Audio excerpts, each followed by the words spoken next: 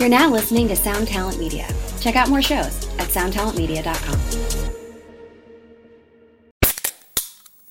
Hey, what's up, everyone? I'm Matt McGachy, the vocalist of Cryptopsy and the host of the Vox and Hops Metal Podcast, where I sit down with fellow metal musicians. We talk all about their lives and music while sharing killer craft beers. If you've ever wanted to sneak backstage and share a beer with one of your favorite musicians, well, Vox and Hops is the podcast for you. This week on the podcast, I dropped an amazing episode with Jason Nitz of Warforged and Spent Case. There's this episode and over 440 other ones to help you enjoy life, metal, and craft beer. So what are you waiting for? It's time to become a Vox and Hops head. Cheers!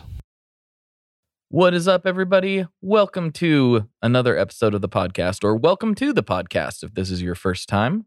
Thank you very much for tuning in. I know there is a lot you could be listening to right now, and it means the world that you chose this show.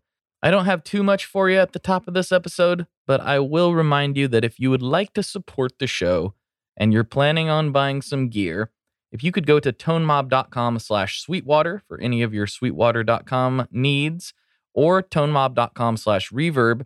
If you're going to be buying gear from either of those places, it really helps a lot. The Sweetwater one is especially helpful. They are very generous. They've been extremely supportive of this podcast. So if you are planning any Sweetwater purchases in the near future, please use the link tonemob.com/sweetwater, and that will help out the show quite a bit. Thank you to everyone that has done that. It's been a really big help to keep the lights on around here, quite literally. So thank you very much. All right. I think that's enough plugging for this episode. Sometimes these intros get long and rambly. I will just go ahead and say, let's start the show.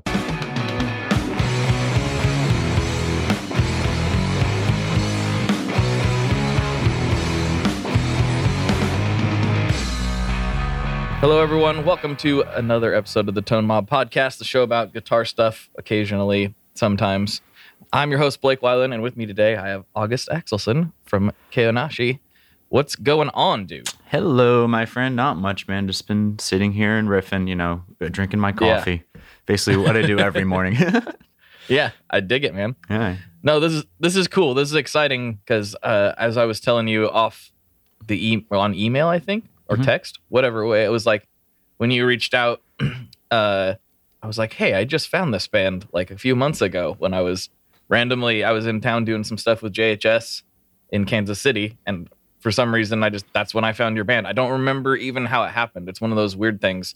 It's like, did it just pop up in the algorithm? Did I see somebody share something? I'm like, I don't know. I just know I found the band and started like scrolling through and I was like, this is tight. I like these guys. And fast forward a few months later and there was an email. Thanks, man. No. I mean, it's fun. Yeah. It's funny how, how that works out. Cause, JHS, our guitarist, Alex, is like a super big pedal nerd. That's like his thing. Mm-hmm. So he watches all of like the YouTube series, like those live streams. And our friend Juan actually worked there prior or as of like a few months ago. But I thought that he told you about us because like it just like it's weird and ironic that like you just so happen to be there and then you find us like right. But that's awesome, dude. Yeah. Yeah, man. It's a small world. It is. That is something I didn't really realize like prior to. I forgot I got to turn my AC off. Everyone's gonna hear a beep. There you go. Professionalism is what I'm all about, as you can tell, man. Yeah. Respect. Yeah. But anyway, it's just one of those weird things where my listeners know this, but I was a mechanic before this and like worked in the oil industry. Sure. And so I never really thought like doing anything in the music industry was going to be possible. Yeah. That didn't make any sense. Like I'm not going to be doing any of that. But once I did get in, I realized like it seems a lot bigger from the outside. Mm-hmm. As a fan, it seems like it's like this massive thing. And it's just, in some ways it is, but most ways it's not. Everything's much more connected than it seems. Mm-hmm. No, yeah, it's definitely true. And like, there's definitely like a level where like, I don't know, like, I mean, like, obviously we're not at a large size yet, but like we've been around long enough where like we know a lot of like, like larger bands and just like, I don't know, everyone talks, everyone is well connected. Like the circle always connects somewhere. Like Yep. you just need that one end or that one friend to like, like take you as a merch guy or give you like an opportunity to work for their company or like, you know what I mean? Like you just need like that one in, and then like you basically are in the circle, like Yeah. And you just have to be a part of it. I mean, it can be as simple as like just being involved in a particular community. I know that like in the weirdest way, like my old boss's son now works for us at Stringjoy just because like I just happened to be catching up with him like in the middle of the pandemic. He's like, my son just moved to Nashville. Do you know anybody that is hiring? I'm like, Oh, wow. actually, yeah, I do. We're looking for somebody right now. And he just so happened to be a really good fit. So it's incredible. Hell yeah. he's been down there for a year now. And Wow. yeah, it's just like, you never know where that opportunity is going to come. And then like, even further, like where it's going to lead after that. Oh, That's- yeah, dude. That's really what it is. For sure. There's so many like tours or shows or like general random opportunities that we got just by connecting with somebody, just by like having a conversation, and then like a year down the line, that person like DMs us being like, hey, like, remember that time that we talked? Do you guys want to do this? Yeah, you know what I mean? Right. It's all about like those random little connections that you make, and like eventually something's gonna pop up from those. Like Exactly. Yeah. And you never know what that might be. And you just kind of have to be open to whatever comes your way and say yes to things. And because you can always say no later. Exactly. You know, Yeah. if it doesn't work out, it's like, this isn't for me. Yeah. I'm gonna bounce. Yeah, that's you know? see that's one thing with KO though, is like we're the type of band where like we rarely say no. I mean, like we're kind of at the point now where like, like certain shows like we'll say no, but like we're kind of crazy, and like we don't even like off days like on our tours. So like we try to book out every single day. We don't say no to like shows while we're like out on the road. So it gets a little crazy for us because we're always like yes, and then we get absolutely wiped. But Yeah. And you're like, what's up, Denny's? Yeah. Like, you need to know when to say no to things. yeah. But we've definitely got accustomed to just being road dogs right now. I think that's good though in the early stages of a career, of any career, really, like music or anything else. It's like you got to take those opportunities and see, because otherwise you just don't really know. Yeah. It's just like, I just heard about a band that got, not a huge payday, but like a decent chunk of cash to go play like at a Harley Davidson, like dealership. Fire. And it was like, wow, I wouldn't have really thought about that, but they were like, yeah, we made, okay money. It was a good day's work. And it type sounds of like a thing. fun show. Like that's not something that you can say every day. You know what I mean? Like I played to a whole bunch of bikers and like a Harley Davidson shop. That's Right. tight. That's badass. Yeah, it's weird. It's unconventional, but it's like, hey, these things are out there. Honestly, man, like I'm all about like the unconventional shows. Like I'm much more of like I'm the type of person where like I would rather play like like an old basement as opposed to like a larger kind of venue. Yeah. And the same thing kind of applies to like conventional and unconventional shows. Like we did this parking lot show with that band Fever 333 2 years ago. Oh yeah. Yep. And it was like in the parking lot of the Chance in Poughkeepsie, I believe. And it was like, I don't know, it was like this very mini festival, and it was like such a weird show. We played on asphalt, and like it was just a sick time. And like while it wasn't the most packed out, like I vividly know every detail from that day because of how special it was. You know what I mean? And I would much rather take those moments over like a packed out show or whatever, Mm-hmm. Packed out shows are nice too, though. Oh yeah, I do agree with that. Yes. So let's rewind a little bit for the listeners who may not be familiar with you or your band and what you do, but like let's go with the whole backstory. So like, when did you start playing, and how did it lead to where you are now? And actually, you were talking about some really interesting stuff before we hit record that I want to get into. So of course, I think that'll be a nice way to get to that. Yeah. Let's see. I'll do a quick little from the top. I mean, I started playing guitar freshman year. My friend Roger at the time, he was one of like the first kids that I met in my high school. And the high school that I went to, so I grew up in Princeton, which is Central Jersey. It's the town of like the university. So Yeah. definitely on like the richy kind of preppy kind of side. So I was like that one kid in my high school to be coming in with like, like the tight gray skinny jeans and the bright blue like drop dead cat shirt. If like, you know what I'm talking about? 100%. Yeah, and like I would come in with that. I had the blonde streak in my hair. Like my hair was like basically cemented shut with like hairspray. And like that's just how I looked for like my first half of high school. And I remember when I went there, Roger was the only other kid that I saw with like with like the swoop hair and like the skinny jeans. He was wearing an Avenged Sevenfold shirt and a purple bandana, and like I was just like, you're gonna be my friend. And then we started a band. We played a battle of the bands. And then maybe like a year later, I went to my. I'm wearing my high school battle of the bands t-shirt right now. Yes, dude. Honestly, I miss those. They were fun. I never want to see those videos ever because I'm sure they're just bad. But right, dude, but it was fun. I can barely watch like our set videos now, bro. Like I'm like way too hard on ourselves. But so met him. Started a band. Went to our first show at this venue called the Court Tavern in New Brunswick. Very very tiny bar. And it's funny because at that show is where I met a lot of the kids that I still talk to and play with today. And that was back in like 2011. So after that show was kind of just like a snowball effect. Like I started another band with him. I left that band for this other band. And like, basically my music career has been like starting a band, being with that band for a long time. The rest of the guys in that band would start to get tired out of music or not want to do it. Then I'd move on to the next band, and like that would keep happening until I landed in KO. And once I got into KO back in like 2015 or so, they're the first band that like, we're all like gung-ho about this. We're all like, this is what we want to do. We'll spend any amount of money. Like we'll sleep in a van. Like it's completely fine. We just want to do this. And like it was the first time I finally had a group like that.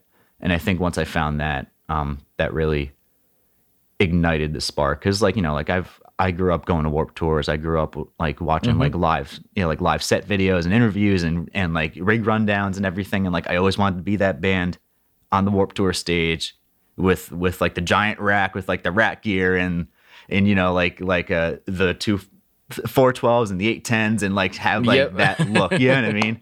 Totally. Same. And then like, once I got into KO, man, it was just like, we all just clicked really well with each other. We're all on the same page and the rest is history, man. And that whole entire time I was just playing guitar and playing bass and here I am now. It's so tight. It's so cool to see somebody like we have a kind of a similar story, not exactly the same. Obviously I took a different path. I was one of those friends that was like, I'm not going to do this. I have to go to work. Pay bills and stuff. And like, I just knew, and I still know that like, I'm not tough enough to be on the road. I'm such a baby. Like, I'm like, I need my bed. I can't do it. I need a shower. But I always did want to be, that guy on stage, like you're talking about, Yeah. You can't have it both. You have to do all of the things in order to get there. You can't have your cake and eat it too. Well, I feel like I've sort of found a way to do that, but not exactly. Well, yeah. I mean, like, like now that you bring that up, that's a really solid point. Cause like, honestly, growing up, I always thought like, oh, like if you quit music or like whatever, like you just weren't like that in it. You weren't passionate enough. And I was kind of a dickhead. Like, I'm not gonna lie. Right. With age, I've kind of realized that like, I definitely battle anxiety and depression like the same as like 95% of other dudes who play music do. Yes. And a large part of that is from playing in bands and just like the amount of stress. Like, dude, like there's been so many times and situations where like I was just like, I don't know if I can do this. Like I'm broke. This is terrifying. Like so many different things and emotions. And it gets to be a lot, And I think there's something really admirable when somebody is like, okay, I still love music, but I like my sense of security. I want to raise a family. I want to bring money home to my family. I don't want to, not see my family for 6 to 8 months. You know what I mean? And that's Right. completely all right. And I think it's totally cool when somebody wants to go do their own thing, as long as, like, you know, like, they don't let their love for music die, and like they still keep their passion up in some way, shape, or form, which, you know, like you have like the perfect spot now. Like, you know what I mean? You're still like well involved in the music industry, but you can sleep in your bed every night, which is tight. For me, it is, I've ended up in this like sort of weird ideal situation, which I didn't know existed. Well, I guess back in the day, it didn't exist. This wasn't an option. You know, I couldn't do these things. You couldn't even like record from home as easily as you can now with the podcast or with music. And now the things are just so much easier to create things. I guess it's easier to create things than it was 10 years ago.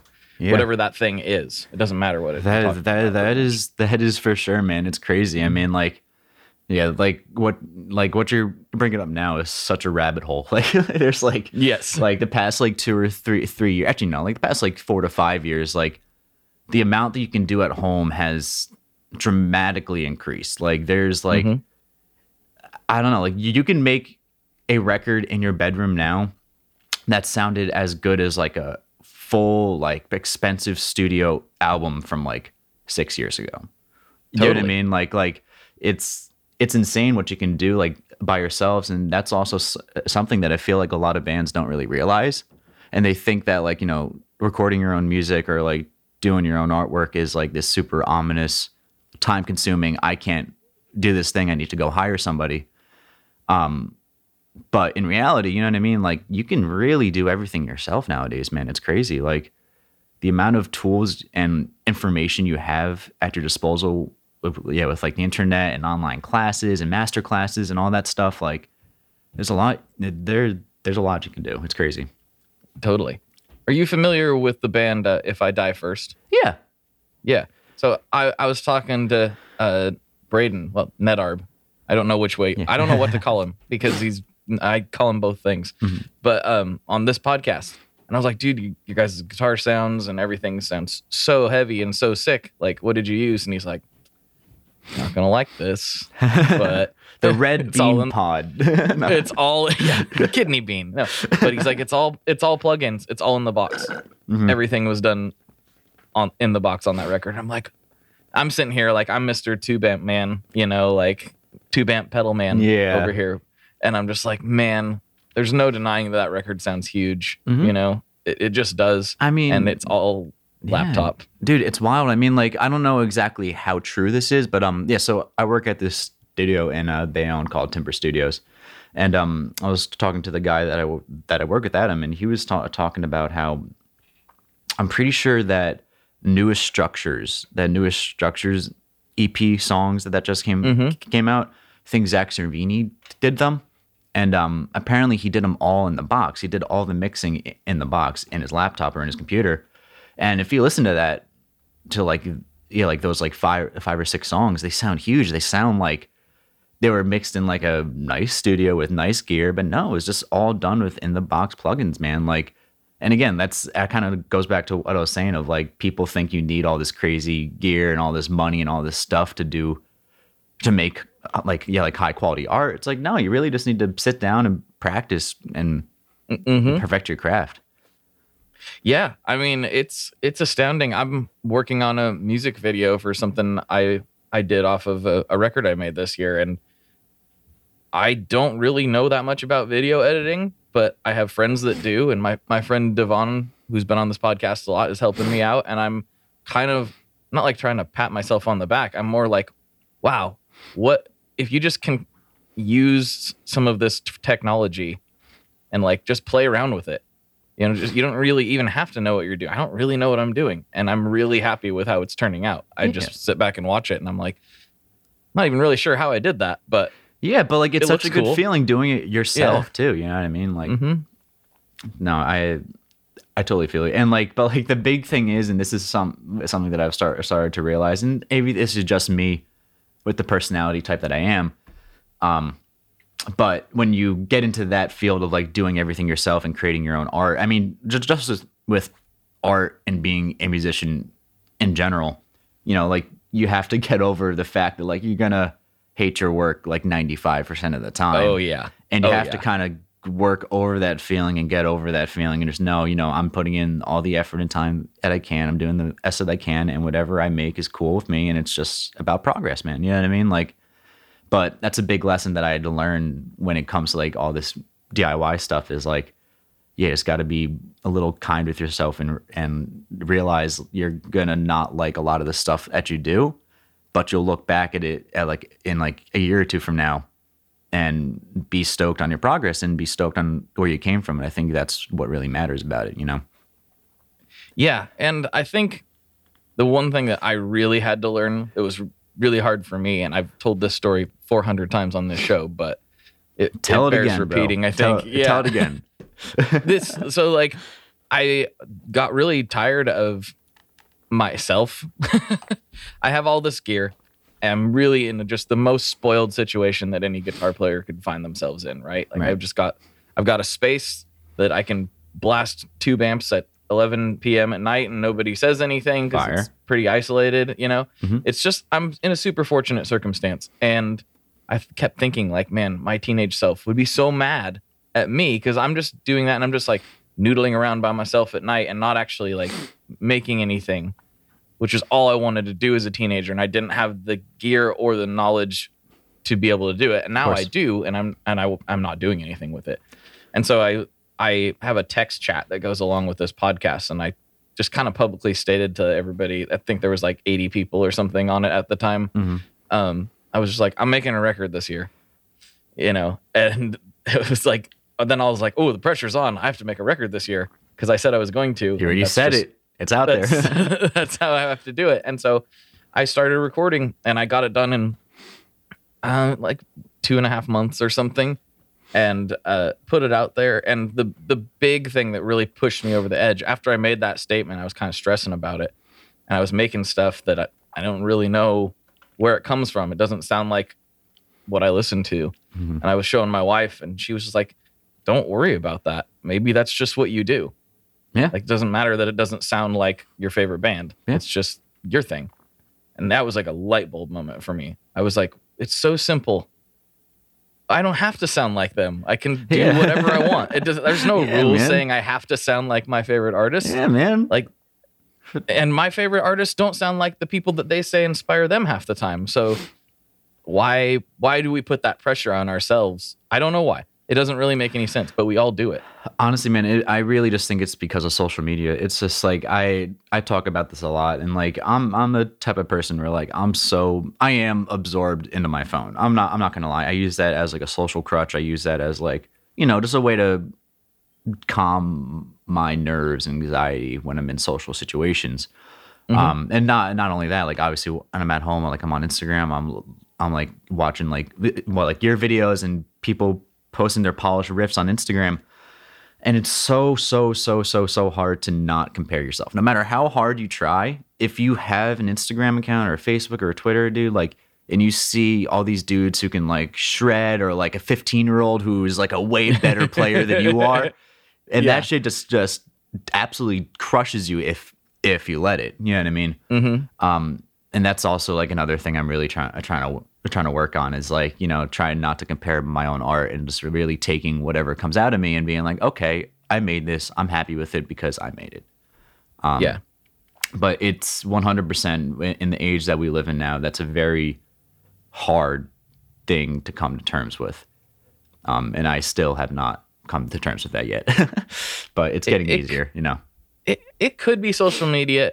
It definitely doesn't help, but I feel like for me, I didn't actually get on. I'm kind of weird. I didn't even get on social media until 2015 when I started doing this stuff. Cool. No, that's a good thing. That's a good thing. And so, yeah. But then in a weird way, that became like part of how I make my living is by helping companies with their social media, which is so strange.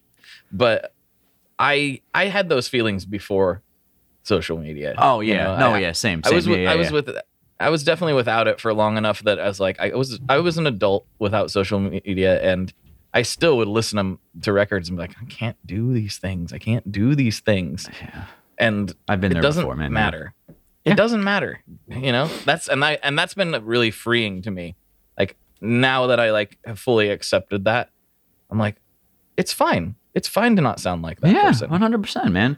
In fact, it's a good thing, because now you sound like you. And that's what makes it special. That's what makes music cool. We're all dealing with the same like 12 notes.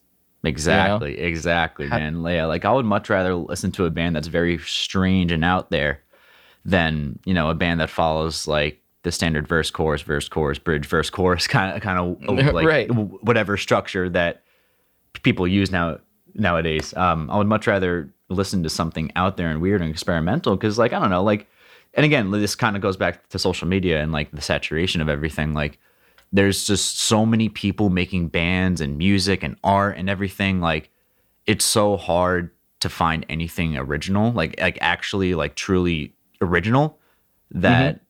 Yeah, like I would just always much rather listen to something that, like, even if it sounds weird or off or not conventional, like at least they're doing something, you know what I mean? Like they're doing whatever they like to do. And it's so important to just like write music that you would listen to, you know what I mean? Like if somebody else isn't going to listen to it, then, but like as long as you like it, as long as you are happy with it and it's something that you would wake up and put on your iPad or your iPod at like, you know what I mean? Like, that's all that matters, man. Like, just whatever you want to listen to, like.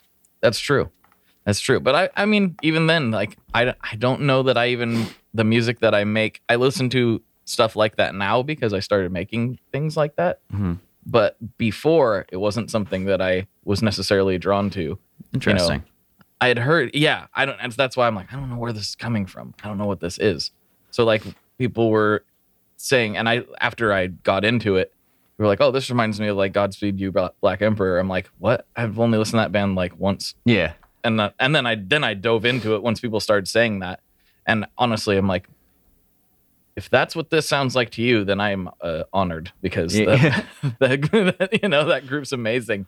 And I can hear the vibe, but I wouldn't put it on that level myself. It's just weird how like you ended up there without even really listening to that band. I mean, like we have a similar thing. Like when we dropped Why'd You Do It and subsequently basically everything after, people keep saying that we sound like that band Sicketh or Sixth. I'm not sure how to say their name.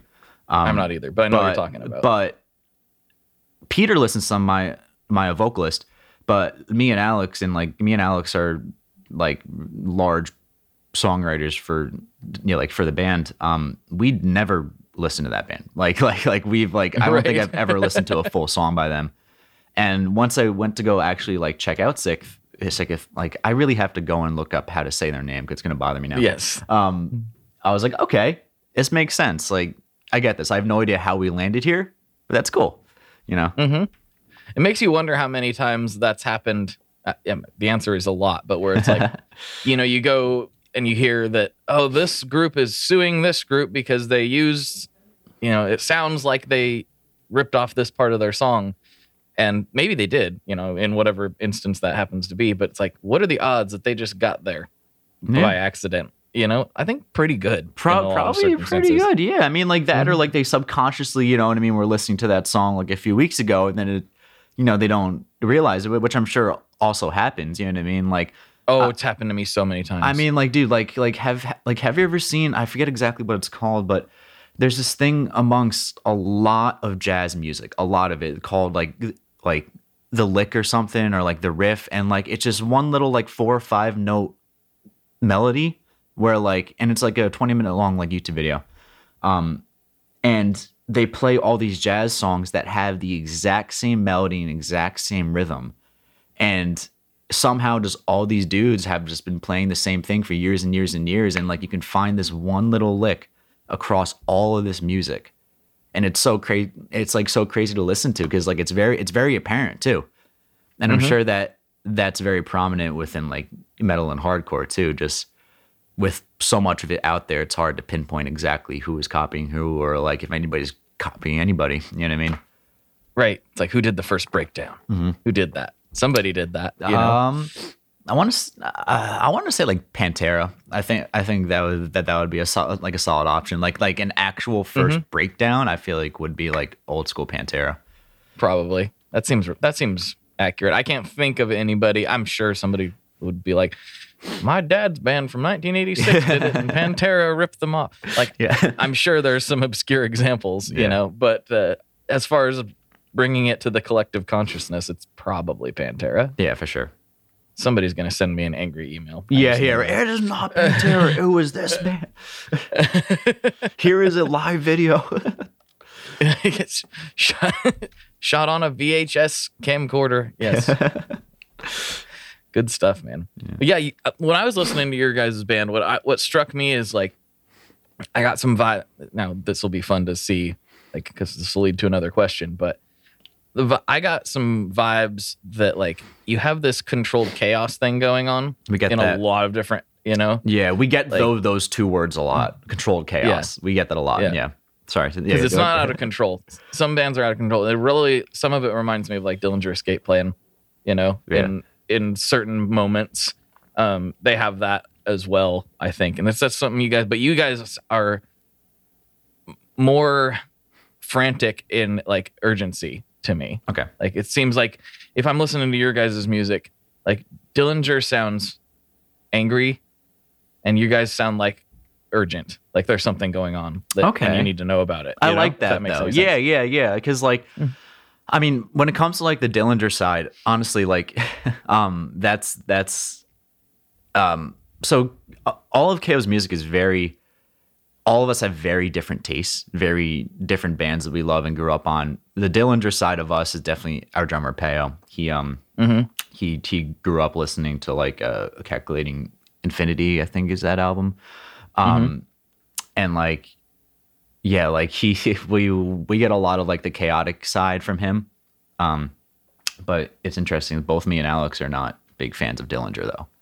So interesting. Yeah. Like, I mean, like they're cool. Just like I never got into them, nor am I super into the extreme side of chaotic music, I would say. Right. You know, there's a fine line. I mean, like certain chaotic music, like I don't know if you ever heard of a band called Omerta. So they're this band from Texas. And they're like a relatively new band, but they have an extremely chaotic sound. Like it's hard to follow half the time almost, but I love it, and it's raw, it's chaotic. But with Dillinger stuff, for me personally, it's just like it's a little too much, you know. Right, but like it does get out there. But it's interesting how Peo's love for that band bleeds into the music too. Yeah, now that you say that, the drumming is probably the part that I'm thinking of when I'm referring to that. For Makes sure. sense. The patterns that are chosen, exactly, more so than the riffs that you guys are playing. So who are you inspired by? Like, what would you say you draw from? So for me, you know, it's changed a lot over the years. You know, growing up, I was very much like a We Came as Romans, Icy Stars, Asking Alexandria, like scene kid. Totally. As I grew up, it kind of shifted more into like the melodic hardcore route. And as of like maybe 4 or 5 years ago, I've gotten very into softer stuff and like alt rock, indie, well, like a little bit of synthwave stuff. But as of right now, and for Why'd You Do It and on, I've been very inspired by bands like Tesseract. Polienzo is a really big band. Band for me. Silver Sun Pickups, Linkin Park. Trying to think what else. This band called Kitsune, who only has a 4-song EP, but that 4-song EP is probably one of my favorite like alt rock releases that I've ever heard. Okay.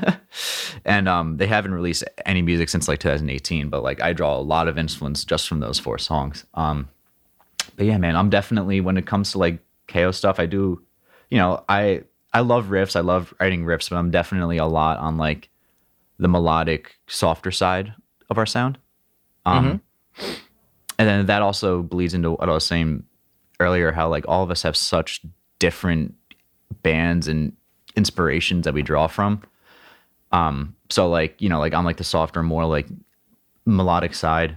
Alex is like our techie, like riff machine, and like he loves bands like, you know, like like Tesseract and Sleep Token. He loves Coheed, so he's like our riff guy. Peyo's like our chaotic rhythm fast guy. And then Peter, obviously, he has his own thing with his vocals and his lyrical style. And like he has the most out there diverse music taste out of anybody that I know. He listens to everything from like extremely obscure SoundCloud rap to like early 2000s Rise Core. You know what I mean? Like it's like all over the place. And like I just feel like with all that in mind, knowing that, you can really hear that within our sound and how all of those make up who we are as a band. Yeah, I've been very curious about Peter's vocal style because I was like, where is he getting this? Because some moments are like, wow, he's gonna lose his mind, and then some moments it's like more pulled back, but not in a way that I've heard anybody else do. Lots of people have done the scream sing thing, but his delivery, that's where the urgency comes through for me. That's where that part of the sound is.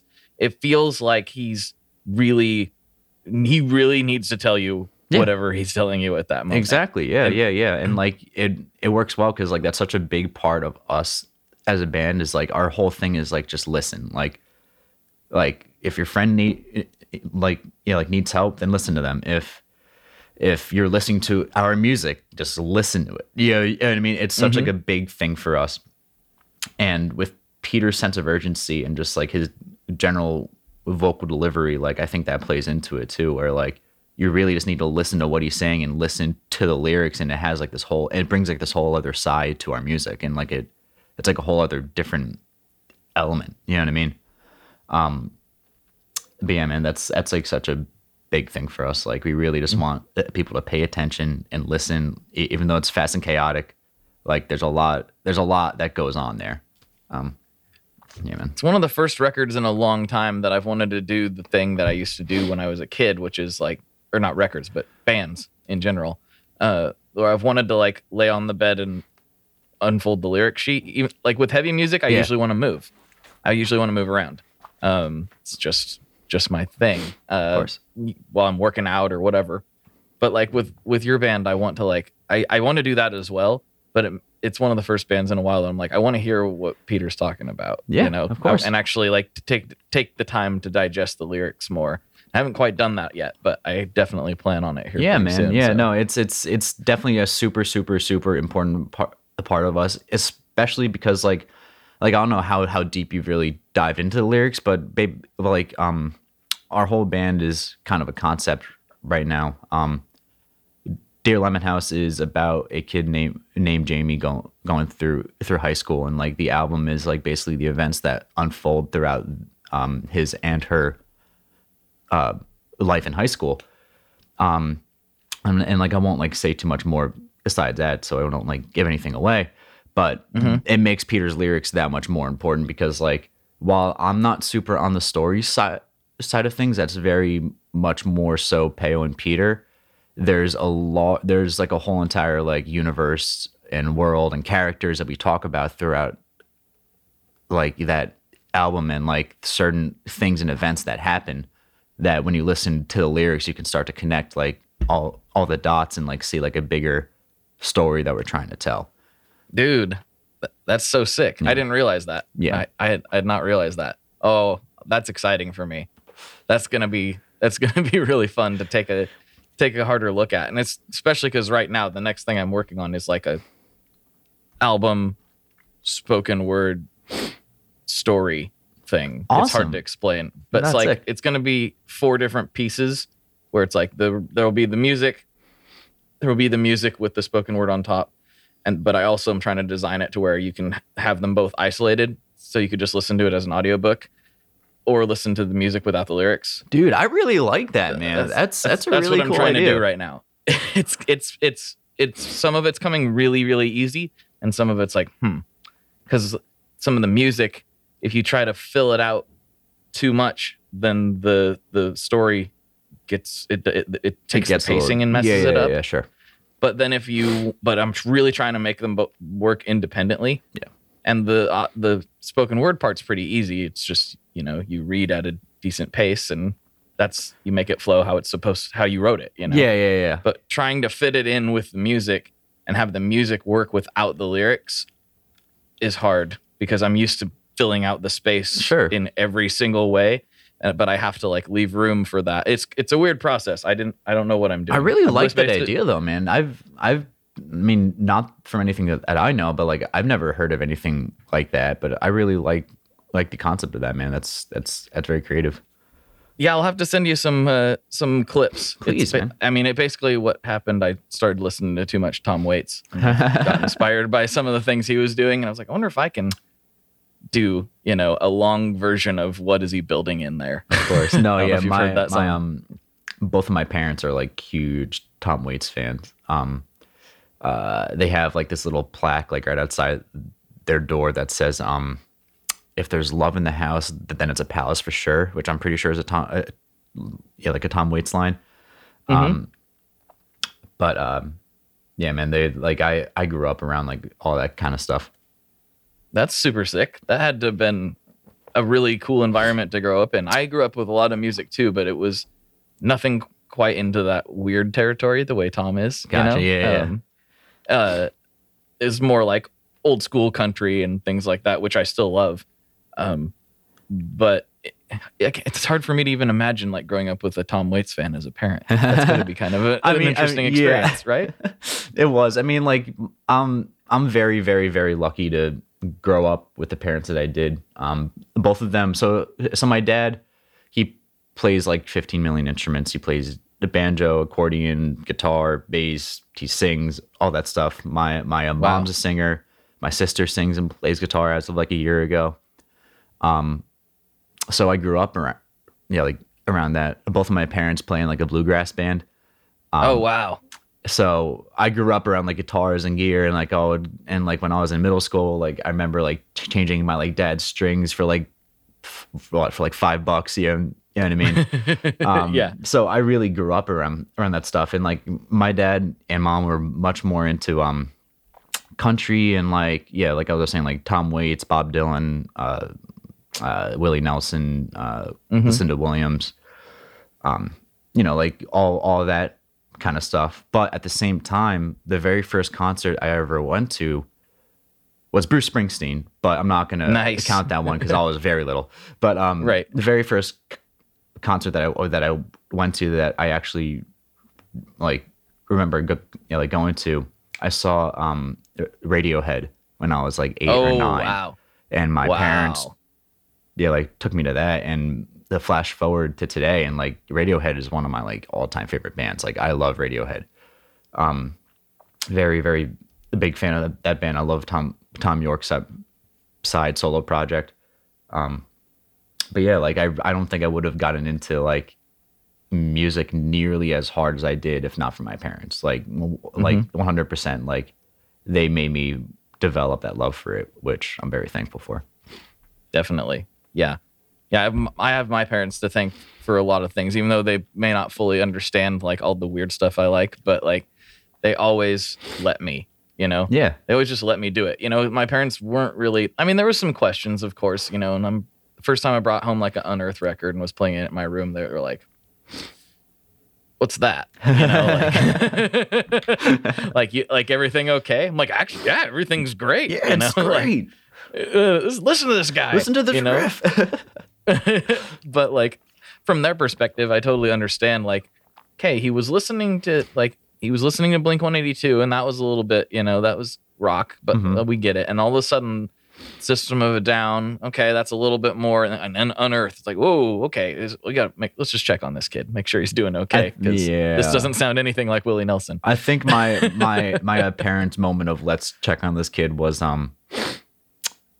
man, I got to really think about this, because like there was definitely a few a few moments, but I think around the time that I started to wear skinny jeans and started to like adapt to that style, they're like, why are you putting all this hairspray in your hair? Why, like what's going on? Like what are they saying in your music? Like they didn't really fully get it, but my parents were always like, do whatever you want to do. Like when I started to wear skinny jeans, like my mom would go out and get me skinny jeans. So like while they didn't understand it, they were supportive of it. Yeah. And I'm sure like your parents were like around the same kind of way, where like they might not get it, but they let you kind of explore it and like, like figure out who you are. And And again, I'm just very thankful for that. Yeah, they gave me enough rope to hang myself, and fortunately, I only choked a couple times. Yeah, yeah.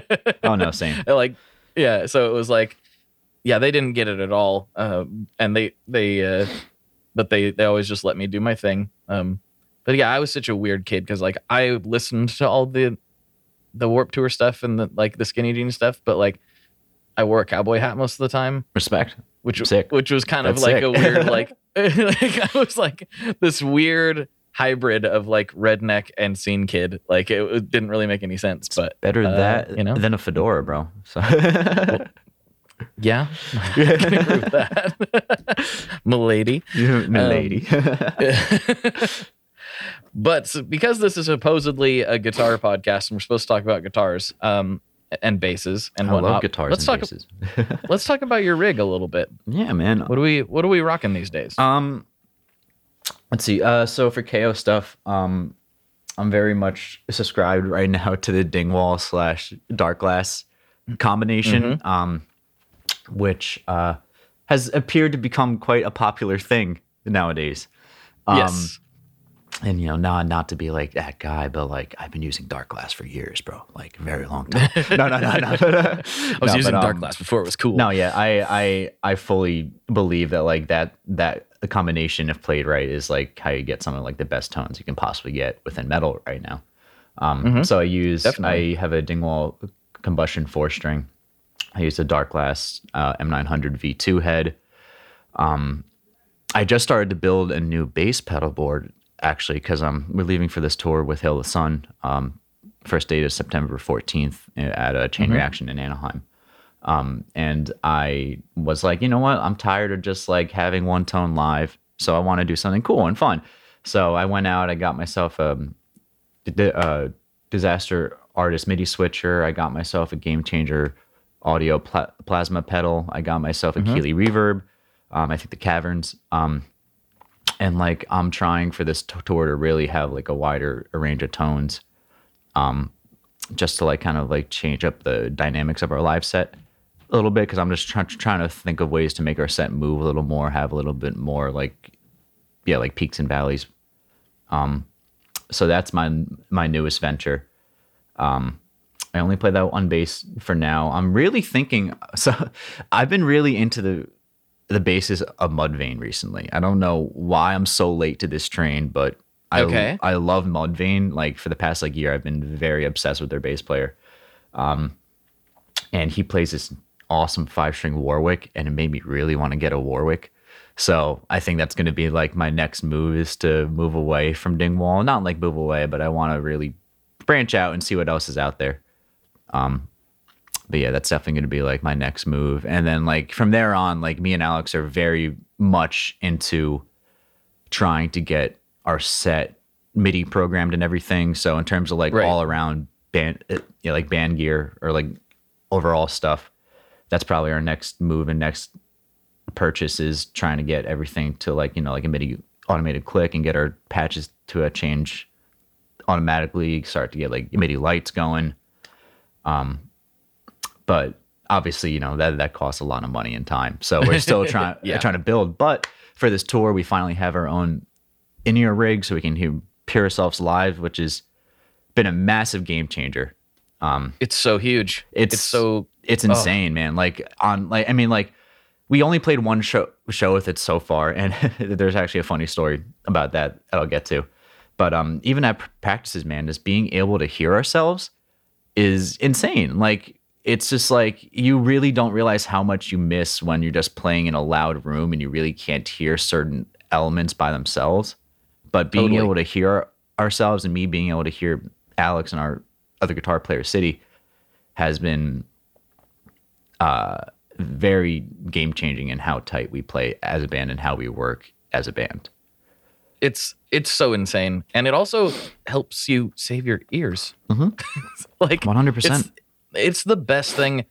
As soon as I started practicing this, I haven't done this for a long, long time, but when we were playing as a band more often, and as soon as we got in-ears, I was like, what have we been doing? What, like every other way we've ever played is just stupid compared to this. Like, you know what I mean? Like, Trust I me. couldn't hear anything. Yeah. Anything. So good. I mean, like it's so funny, man, because like how KO is like going back to like the controlled chaos thing, which is it's funny how this works out like this. Like me and Alex are much more like, as I was saying, like we're planning on MIDI mapping our whole entire set down to like lights and patch changes and everything. While Peter and Peo, while they're down with that, are much more on the punk rock side. They love just playing on floors and just blasting mad loud and playing fast. So it's always like this weird like back and forth between me and Alex and Peter and Peo of like, and again, I'm not saying that they're not down for it, but it's always like this back and forth of like punk or everything on a click and MIDI controlled. You know what I mean? So we're trying to find like that nice balance and make it so like everybody's happy. But I think once we start to use the in-ears, everyone's like, okay, I get this. This helps a lot. You know what I mean? Like, yeah, it does. And it's going to be better for you. It's going to be better for the audience because you do tighten up. You're like, oh yeah. Oh, I can't get away with that now. Yeah. Like, yeah. It's and it also it'll make you respond to each other better because you can hear what each other are doing, and it might actually like inspire you to like, oh, I'm gonna throw this little thing in, yeah. Because I didn't realize I had space to do that until now. Exactly, dude. Yeah, it's crazy. But yeah, like there it does have its drawbacks. For one, again, since we're still fairly new to the whole like in-ear rig and rig building in general. There's obviously been some road bumps, and so we played this show in New Hampshire. What's today? Today's Saturday. We played it, I think, a week ago now. And it was our first show in 519 days. So first show back, right? Like that was the exact amount. Was 519 days. And it was our first show with our new rig and using the ears. And how we have it rigged is like, because like we're still trying to piece everything together, we only have one Sennheiser wireless, and basically me and Alex get our own feed. It's only a mono feed, so we can't like pan anything. So we just get our own like mono signal. We can set our own mix, and then Peo hardwires to our UI-24, our Soundcraft. And when the set started, he must have pulled out his cable, so he couldn't hear anything besides his drums and the cab tones. Which right off the bat is not good. But like at least like me and Alex could still hear, and like it was fine. And then we got to this part. So basically how I have it and how Alex has it, we have none of Peter's mic in our ears, but we have my mic in our ears so I can hear myself and Alex can hear for like the harmonies. And Peter, being Peter and being punk rock, he likes to go run around stage. There's this one part in our song, Runaway Jay, where it's this very chaotic pattern where it's like right, and it's like it's hard to follow to start with. Peter grabs my mic and just starts going and like just very loud, and because of how loud it is in mine and Alex's ears, we're just like done. We couldn't hear anything. I have never in my life felt more helpless on stage. We both looked at each other. We looked at Peo. We're all just like, I don't know what's happening. We're just going to keep playing, and eventually we're going to land on the downbeat. And then we did. And then we just kept going. But then we just went to Peter afterwards, and we're just like, listen, bro. You can't do that. You can't do that. Leave my mic alone. But it's not even really his fault, because then like after that, like one or two kids went up and grabbed my mic for like guest vocals. And at that point I was just like, you know what? I'm done. I just ripped the ears out. I couldn't do it. And when I took my ears out, that sucked too, because the whole entire night I had my ears in like while I was watching bands too.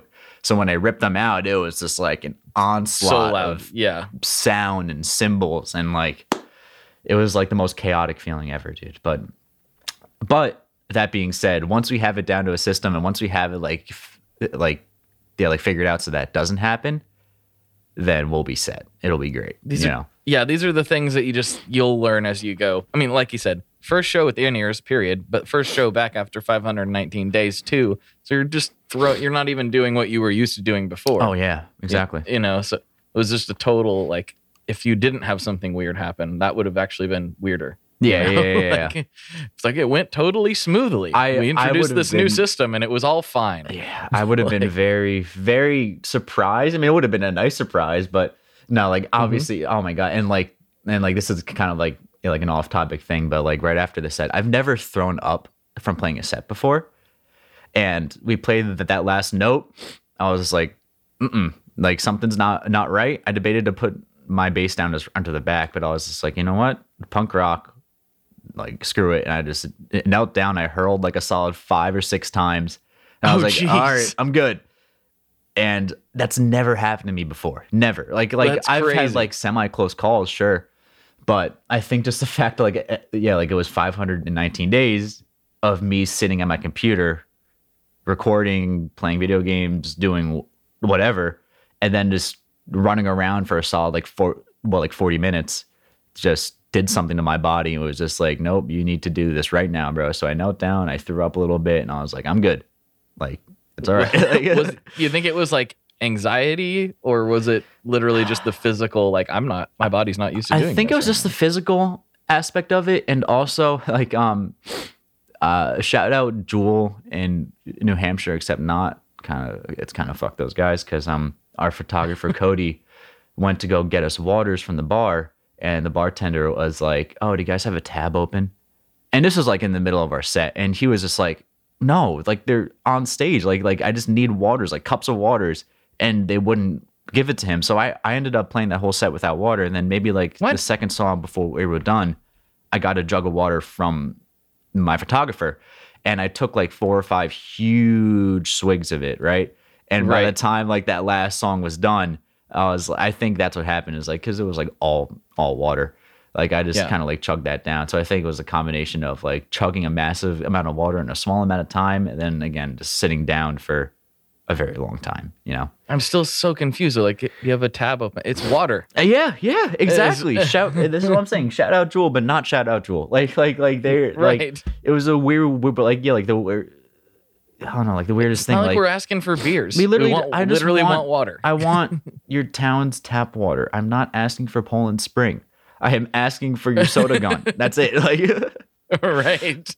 It's insane, man. Like that's one thing I'm not stoked about shows coming back, is having to deal with that stuff. 'Cause that's not the first time that's happened. You know what I mean? Like, but is it just like I'm so confused. Is that just like the bartender being confused on who's asking for water? It's not like that. I'm not saying the band's like more important than anybody else, but it's like, it is kind of weird. It's like the band just wants water. We literally just wanted water. It was very strange, and like, you know, it was extremely hot in that venue. I have no idea, man. Like it's so weird. Like, and like, you know, I'm not a confrontational person by any stretch of the word, and I was like so close to going on the mic and being like, can we please have water? Like, we do not have a tab. I have $2 in my pocket. You can have it. Like, you know what I mean? Like, right.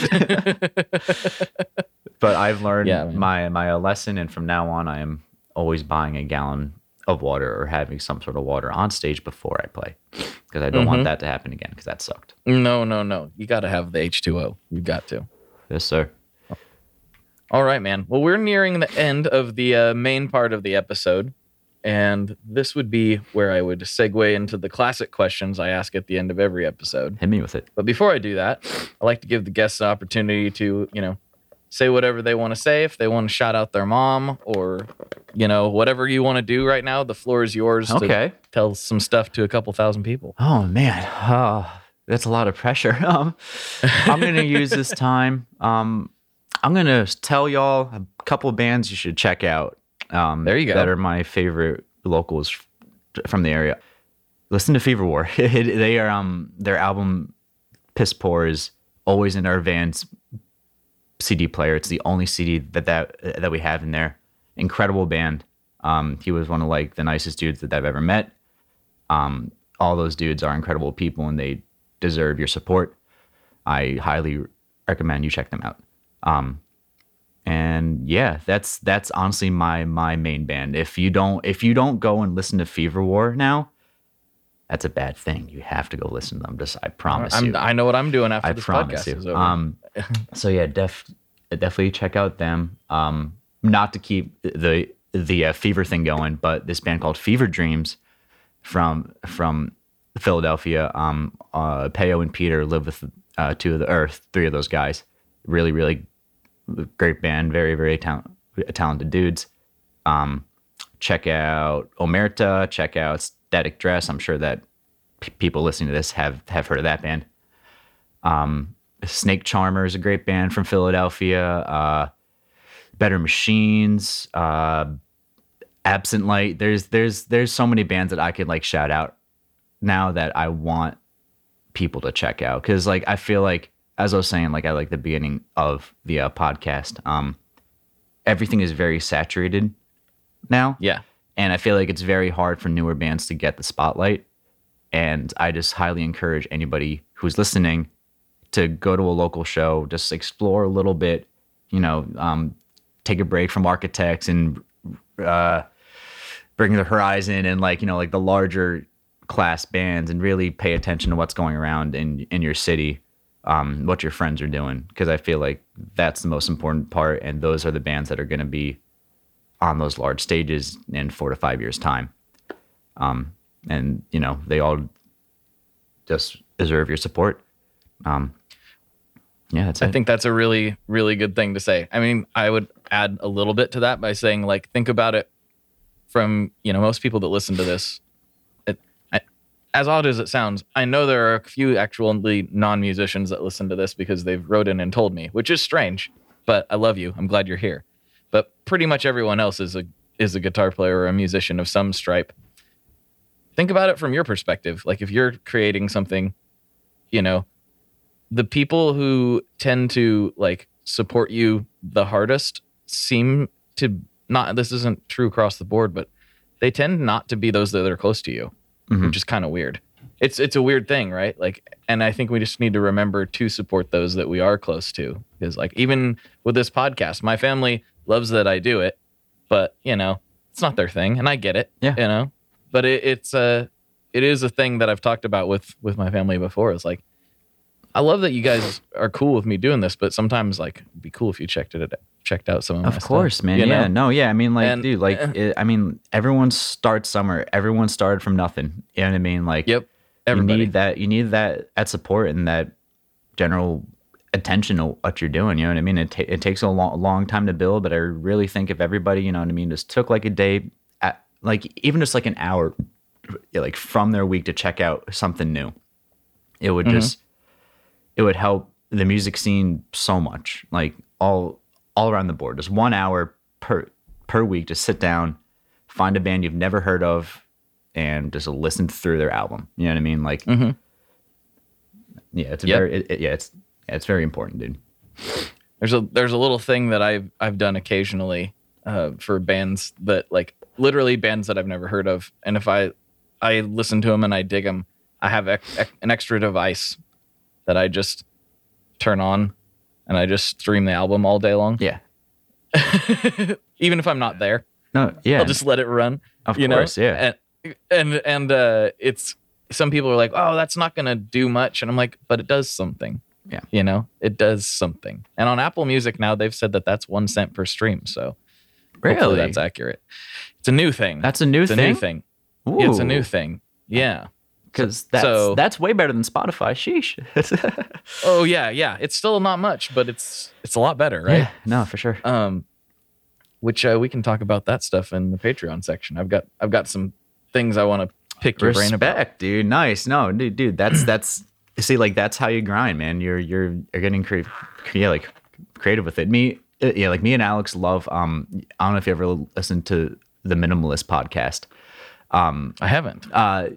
They're these two guys that, long story short, they came from the corporate world and had like these high paying corporate salary jobs, and eventually got to the point where like, we don't like doing this, we don't like any of this, so they sold like all their stuff and they live like this super minimalistic lifestyle. And they like their podcast, they just talk about that. They talk about like general life stuff, but they do a similar thing where like, like their podcasts are like an hour long, but then they have a Patreon where like it's like an extended thing, and it's like more content, and it's just like more, and like it's a very smart thing to do. You know what I mean? You pay like $2 a month, I think, for them, and you get like all this extra content. And like, I just think it's a really smart way to grow yourself and keep yourself financially stable. It's awesome, dude. Well, yeah, the supporters over there, like especially through the pandemic, and it doesn't seem like much, but it's been huge. And I do basically the same thing. So Yeah. they can support over there, and basically what I do is this is a peek behind the curtain, I guess, for the main episode. I just, when I wrap up the final questions, we sign off, and then we just hit record again. Awesome. And then we just keep going. Fire. So yeah. So let me get into those final questions, and we'll do just that. Sure. So here we go. First one. What is your favorite Boss pedal? Oh man, Boss OC5. Yes, sir. Ah, the OC5. Yes, sir. Oh my God. I've never had to not think about a question like that. Like that was like the most immediate, because like it's funny you bring that up. So again, like as I said, I work at this studio in Bayonne called Timber, and I was tracking this band called Freeze, which is also another band that people should check out. I forgot to mention them. We used that Boss pedal on like 75% of the guitar parts, because like even just if you take that thing, blend in the smallest amount of low octave, the smallest amount of high octave, it just gives the guitar so much more oomph and anger to it. And like there's just so much that pedal can do. And I'm just in general like a sucker for octave pedals. Like one of my favorite bands is Closer in Moscow, and they're like huge on that stuff. You know what I mean? Like I'm pretty sure they use a Pog, but yeah, that Boss OC5, man. There's a lot you can do with that. It's crazy. It's a fun pedal. I just got an original OC2 here a couple of weeks ago, and I've been having fun with that. It's I did some really dumb stuff with it, but it's octave pedals are a lot of fun. They're a good time. Okay, the final question, and this is the one that breaks families apart and gets things pretty dicey. Okay, pretty serious. Okay. What's your favorite kind of pizza?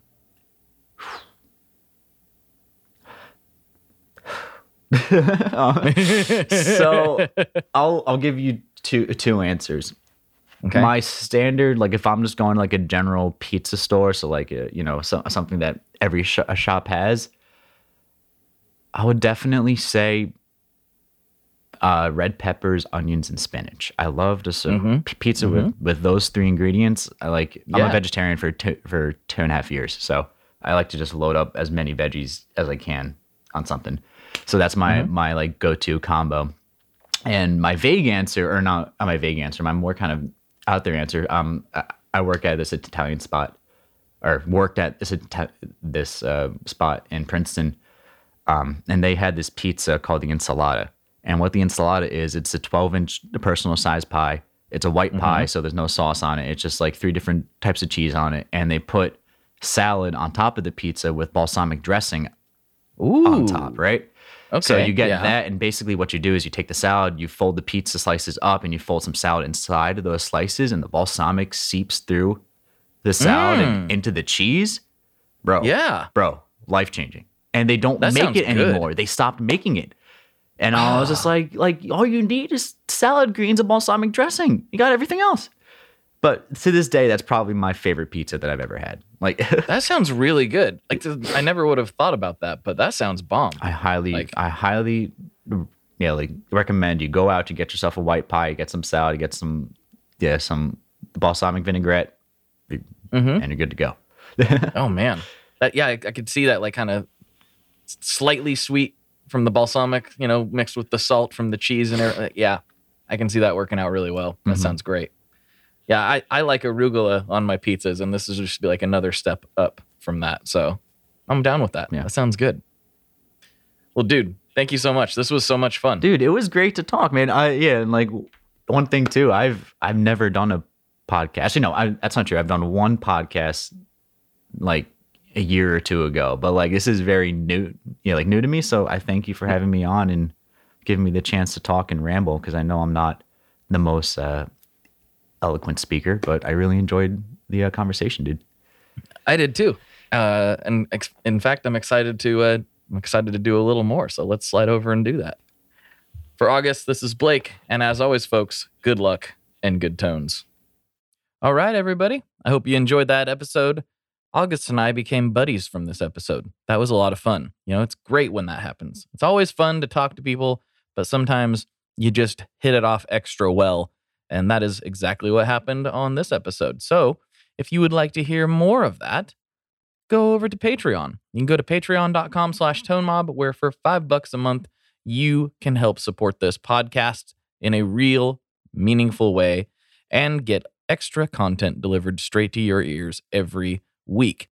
Another option, if you are an Apple user, as you may have heard me talk about, you can now subscribe in Apple Podcasts.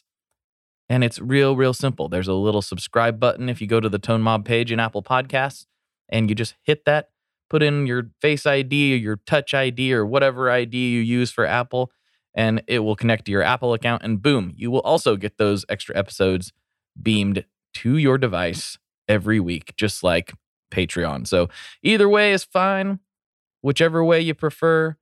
But either way, you get extra content and you help support the show. So thank you all very much for doing that. And if you can, I would really appreciate it. But don't stretch yourself. Do not do that. I would much rather you take care of you so you can come back and listen next week. And with that in mind, if you'd like to support the show in a different and free way, please tell people about it. Tell anyone you can about it. That is a huge thing.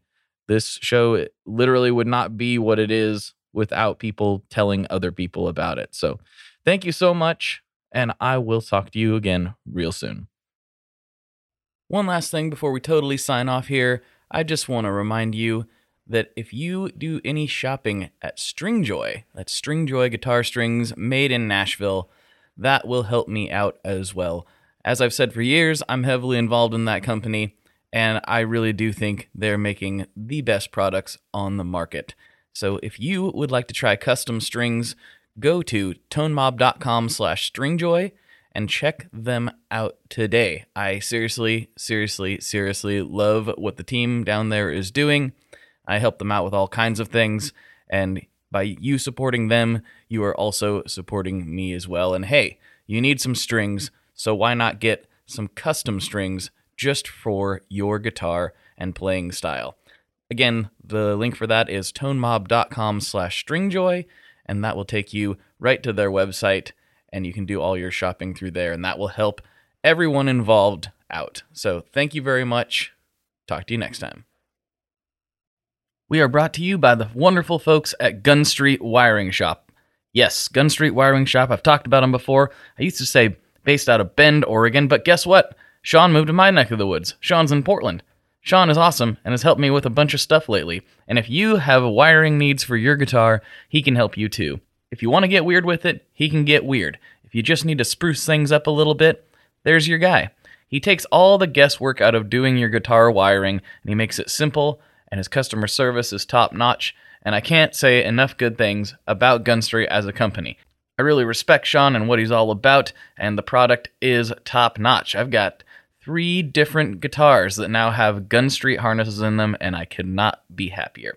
So go to gunstreetwiringshop.com and check them out.